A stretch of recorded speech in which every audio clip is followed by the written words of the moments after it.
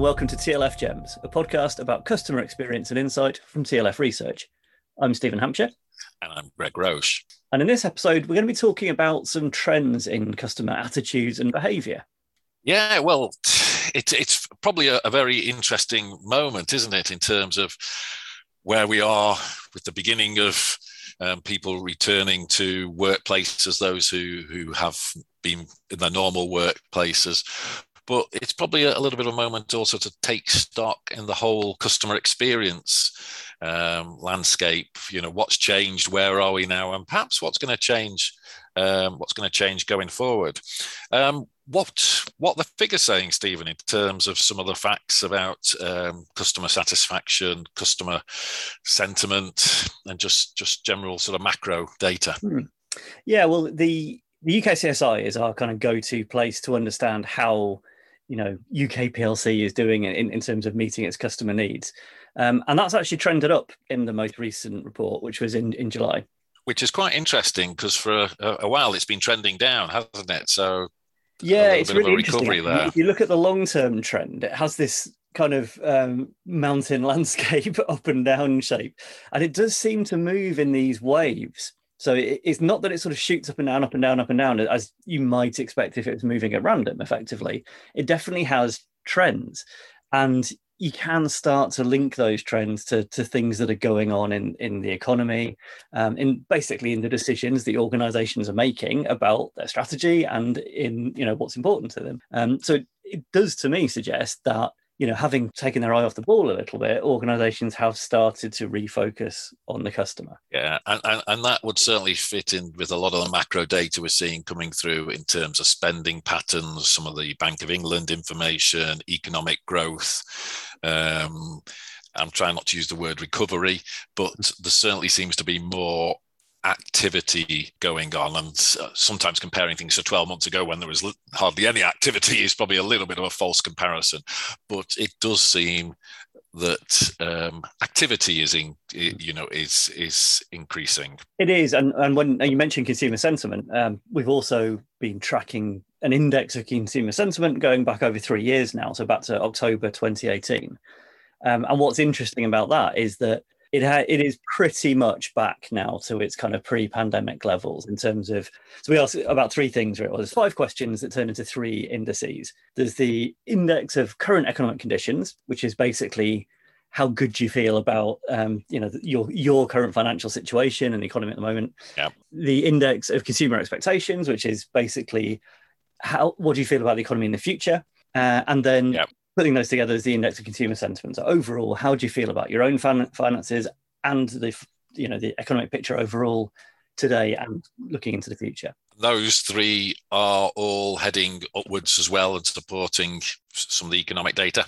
They're all heading upwards, and the pattern's actually really interesting. So I'll put a link to this in the show notes, but we're going to sort of release a more detailed report. But in a nutshell, all 3 plummeted at the beginning of the pandemic. So sort of between January and April 2020, they absolutely fell off a cliff. The index of consumer confidence, so how are you feeling about the financial situation right now, actually got back, not all the way, but quite a lot of the way, really quite quickly. But the index of consumer expectations, i.e. how do you feel about the future, stayed low through most of 2020. And that was a really interesting sort of distinction. They're both now kind of nearly back to back to their pre-pandemic levels. And you would think those are pretty good lead indicators of what's going to happen, because that's people's intention and sentiment. How are they thinking about the world? And with a little bit of a lag, that's going to work its way through to how they're going to act, behave, and operate. So how does that all fit into the world of customer satisfaction? What do you think we've perhaps learned over the last few months when it comes to satisfaction? I mean, I've heard various things, and there's various reports going on about customers can be understanding, but perhaps they don't like excuses. There's a bit in complaint handling, and just customers willing to pay more for good service, which I think we'd probably say was always the case. But in terms of customer satisfaction, what's the situation now? Yeah, so again, I'll put a link to the sort of highlights of the UKCSI in the show notes. But I think the things you've picked out were the kind of the top line stuff there. So this idea that customers can be understanding, but don't like excuses, I think is, in a way, it's obvious, because of course they don't like excuses. But what I think is interesting about that is that's kind of the zeitgeist of how customers feel. Like at the beginning of the pandemic, in a lot of ways, actually, companies did amazingly well, I think, as a whole. Yeah. But there were some things that just physically, you can't deal with that. If your call center is empty, you can't deal with call volumes, and they've probably gone up. If all your repairers are self-isolating, they can't go out and make repairs. So there were just physical, things that couldn't be dealt with. There was just no way of dealing with it. And customers totally got that. And they were very, very understanding about that. There was the kind of emergency situation. Companies did do very well, but there were some things, even so, they couldn't deal with. And customers got that and were very understanding. Towards the end, I think, and we saw this kind of changing through 2020 but particularly going into 2021, beginning to wear a bit thin, because even though some of the same situations apply, even though you may have lots of people being pinged, you may have lots of people, would love to work but aren't able to because of that. Those sorts of situations still apply. Customers now expect you to be able to work around that. You've had long enough to find a way. And I think it's not so much that patience is wearing out, I don't think. It's more that we're not in an emergency anymore. This is, I know people keep using the phrase the new normal, but you should have built systems to deal with this by now. Particularly on the supply chain management things. I think one of the things that we're seeing now is which organizations control or manage the supply chain better than those others, because some organizations are struggling to deliver the service they want to, not because of them per se, but because of how the supply chain is performing. And I think it's quite interesting because others aren't struggling or are therefore managing the supply chain in a different way or have a different setup, which I think once again sort of links back to the value of the internal customer perspective and your supply chain management, because I see it with our clients now, lock down the pandemic. It's that moment of everyone hands to the pump has gone. It's now either this is the new norm or a form of the new norm, but it's back to business now. And I sort of expect a standard, and I expect the same standard, and others are doing that standard. It's not that everyone is in a situation. I just wonder if it fundamentally comes back to something you and I talk a lot about: trust and honesty with customers, and those moments when you make, do I trust that organization? Is that organization being honest with me?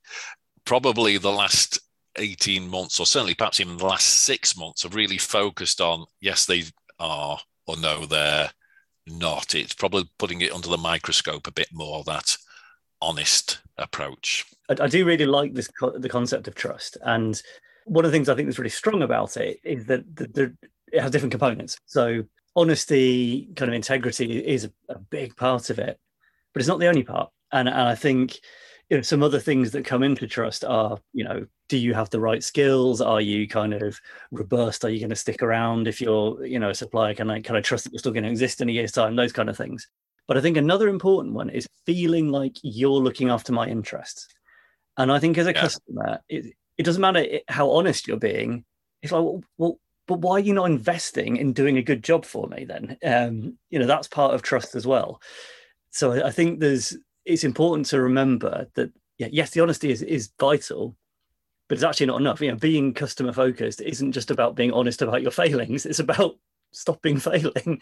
That is also part of building trust. I wanted to pick up on that point about supply chains, because I think it's really, really important.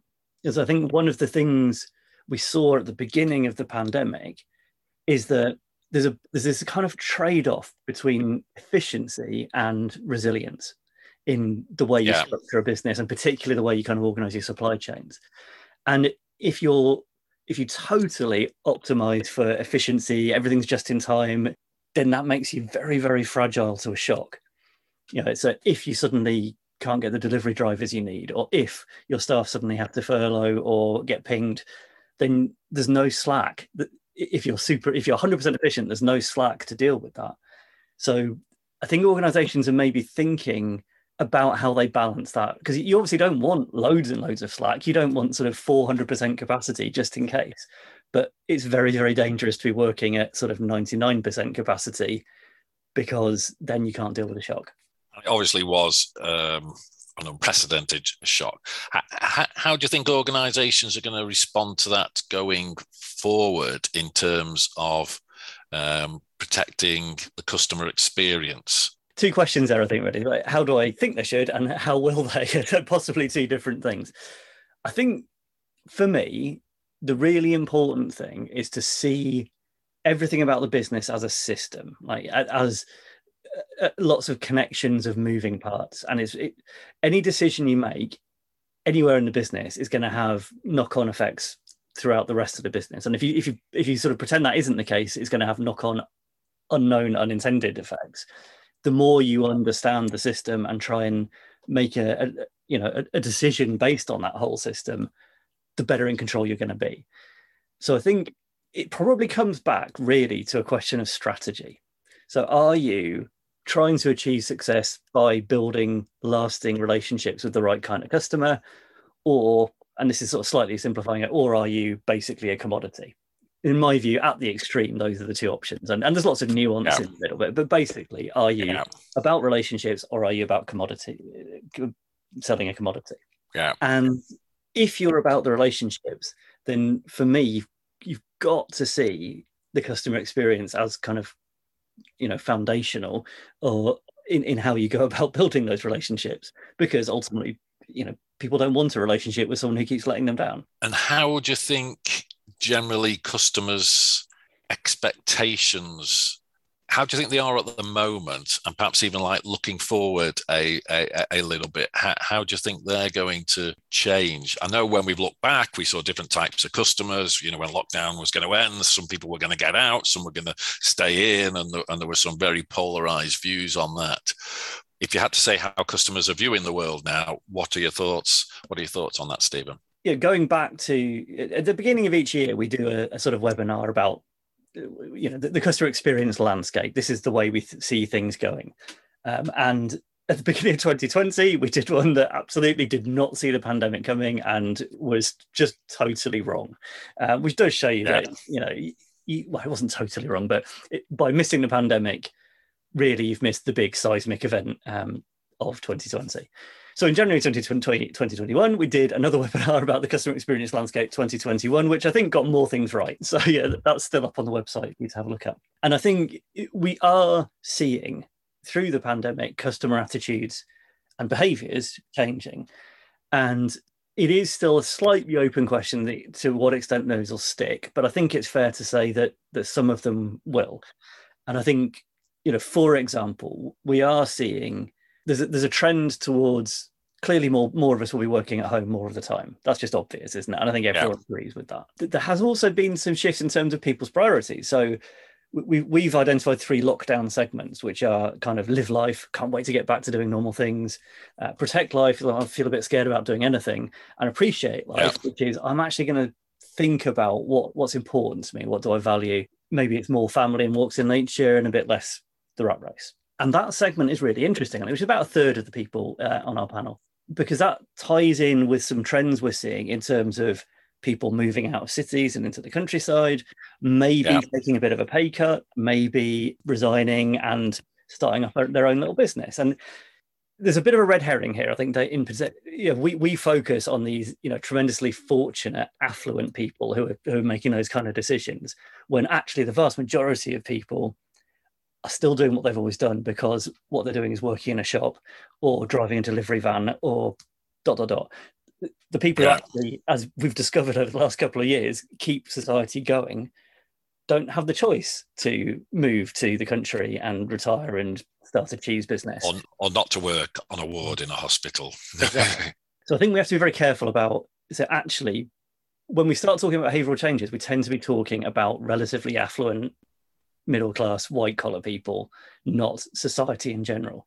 And I do think that's an important thing to always bear in mind. But all that said, I think we can see, wider changes in behaviour in terms of, all shopping centres open up and people are allowed back in them, but they're not back to 100% usage. I don't think, I haven't seen the latest data on that, but I suspect they never will, to be honest, because I think people have discovered actually online shopping's great. Or my local shop in the village, which I'd never been to before, is really good. And because I'm working at home now, I can, nip round to the local cafe for lunch as well, instead of going to, Pret a Manger in the city centre. So some of those behavioural trends, I think, will last at least to some extent.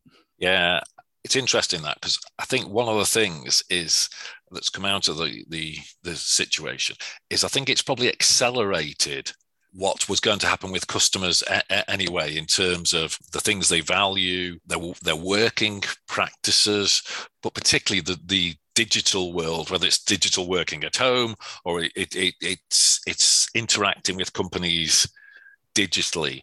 And I think it's just really compressed that into quite a short period of time. So, I mean, we talked previously about the different channels that you can access your customer, or the customer can access you. Are the consistency across those channels, are they all measured?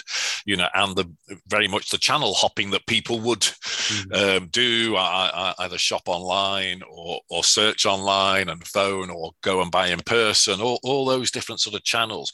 Well, I think it's really just accelerated that through from the customer's perspective. And I think there's still a little bit of organizations just trying to catch up with, okay, we've got to manage this consistently.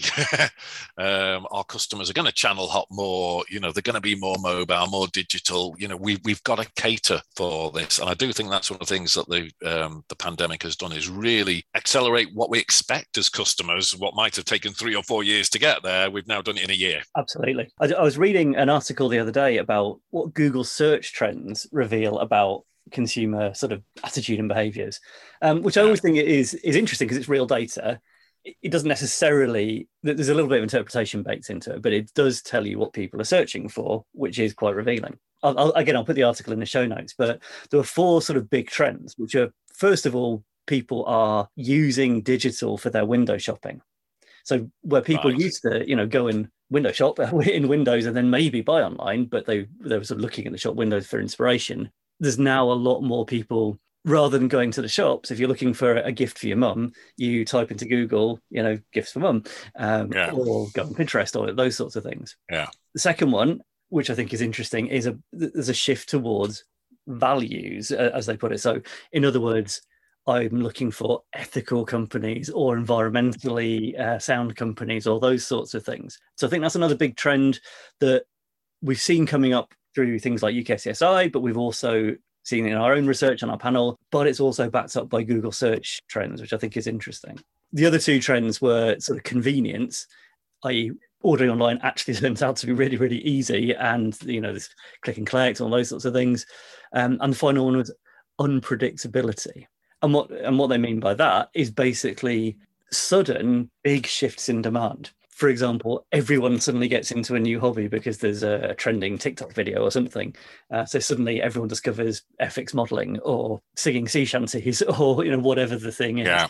Reflecting back on the customer experience landscape that you did at the beginning of the year, one of the observations was you talked quite a bit about the environment and the environmental side of that, and what's happened recently with sort of governments and the view on the environment. What's your sort of views on how that's going to link into particularly sort of customers' views of the world and customer satisfaction? I think trying to pull it back to sort of customer satisfaction, what are our listeners, what are our clients going to perhaps see coming around the corner when it comes to customers and the environment? Yeah, I think it's interesting. There's definite strong signals coming through from all sorts of places that customers are really beginning to think about environmental questions. And I think the scary thing for companies is they see it as your responsibility, not their responsibility. And that's obviously a generalization. There are many very sort of conscious customers who are thinking about their own behavior. But I think as a rule, most customers are thinking, what are you doing? So that I don't have to think about it. And as a general rule, always the sort of the question on this is, are people willing to pay for that if it costs to be more environmental friendly? And I realize there's a whole debate on that. And a lot of people would say, actually, it's costs less to be environmental friendly if you take the bigger picture. But if the price of what I buy has to go up, am I willing to do that as a customer? And I think the answer to that is it depends. I knew you were going to say that. So I think there's a minority who absolutely will and always have. I think there's a majority that will probably pay a little bit, but not very much. So I think if we think of a couple of examples, let's take green energy, which was a very niche product. If you went back perhaps 20 years, a minority of customers would be prepared to pay a bit more to have properly green energy. I don't want to get into detail about what is properly green energy, but real green energy. Whereas I think that proportion has grown and grown and grown and grown. And probably the cost difference has shrunk and shrunk and shrunk and shrunk. So I think that in a way, the two things move together, don't they? Yeah. A good analogy, I think, is Hellmann's mayonnaise, because right. There was a big thing, probably going back maybe even 10 years now, but perhaps not quite as much as that, about free-range eggs. And so there's a big campaign with Hugh Fearnley-Whittingstall and Jamie Oliver, and lots of people talking about free-range eggs and why battery hens are cruel and we don't want that. And consumer sentiment sort of very quickly shifted quite strongly from, oh no, free-range eggs are expensive, to, yeah, actually they're not that expensive. We'll always buy free-range eggs. And actually, why, Hellmann's, are you using non-free-range eggs? And so I can't remember which one, but one of Hugh Fearnley-Whittingstall or Jamie Oliver went and spoke to Hellmann's on their programme. And they were saying, the supply chain just isn't there. We can't do it. We'd love to use free-range eggs, but we physically can't. And yet, let's say 3-6 months later, suddenly they could. And it's interesting. I don't know the ins and outs of how that happened, but I suspect the answer is when there's enough consumer pressure, a company of the size of Hellmann's can find a way to make its supply chain work for free-range eggs if it wants to. If so, in other words, I think A, consumer sentiment can shift quite quickly, and B, when it does, big brands can move quite quickly as well. As you're talking about that, I think it links back to the previous point. I think that is more what we're going to see, this the unpredictability, but perhaps lurches here, there, in a way we didn't see before, and digital plays a part into that as we all get access to more information, and people's voices can be heard more. So I do think perhaps going forward for organizations and thinking about client satisfaction, it just makes me things like the customer journey mapping are just so important now, because I think if before we had a sort of a fairly stationary view of how customers would interact with us, this way, perhaps they'll go there, perhaps they'll do this, there might be a couple of variations, but we understand it. But I just think this is going to be shaped up as things come along now, whether it's supply chains needed looking at, or a new demand here, or we expect that, or flipping heck, we didn't see that coming along with our product. Quite an interesting experience. When I had a real job, I, for a period of time, worked in a box factory, a cardboard box factory, produced brown boxes. And everyone considered it was a absolutely dying trade. You know, who wants brown boxes anymore? Can't get them now. Absolutely cannot get them now. And no one sort of, and the demand for them at the moment is obviously absolutely unbelievable. And, the people who sort of stayed in that market have done really well. But again, I think it's not trying to predict the future. It's trying to have a organization that's responsive enough to change to the future quickly. And having that flexibility in there, having that agility in there, yes, seeing the signs early, but really being able to sort of pick that up. And I think very much, we would always say this, but just continually speaking to customers, understanding customers and their changing needs, because I think we're going to go to a period of, do you know what? I think they might be changing quite rapidly here, or not, but the best way is just to keep in contact with them, because I think there is, a lot of change. The ripples will be going on for a while yet. So those organizations that do frequently listen, engage, and try and understand their customers are just going to pick up the sort of signals so much quicker. To sort of carry on your point, really, I think what we've talked about today has been a mixture of kind of, if you like, real data, sort of big data from Google search trends, and that kind of attitudinal data from talking to customers, whether it's on our panel or through UKCSI or just with, ad hoc research with your own customers. And I think there's a good way of thinking about it, I think, is that, the behavioral data, the search histories or actual trends about what people are doing, where they're going, that sort of stuff gives you the what, but the talking to them gives you the why, if you get the questions right. And I think for me, a lot of bad market research asks customers the what, which they're not very good at knowing, and it doesn't ask them the why, which they well, if you get the questions right, you can get towards. And I think by blending, data, behaviors with market research that tells you why are they behaving that way, how are they thinking, that's where you get the real insight that enables you to react and plan and make strategic decisions that will be successful in the long run. So on that note, it's probably a good place to wrap up. Thank you very much for listening. If you're using iTunes, please subscribe, rate, and review us. And if you want to get in touch, you can find us on Twitter @TLF Research or at tlfresearch.com. Everyone.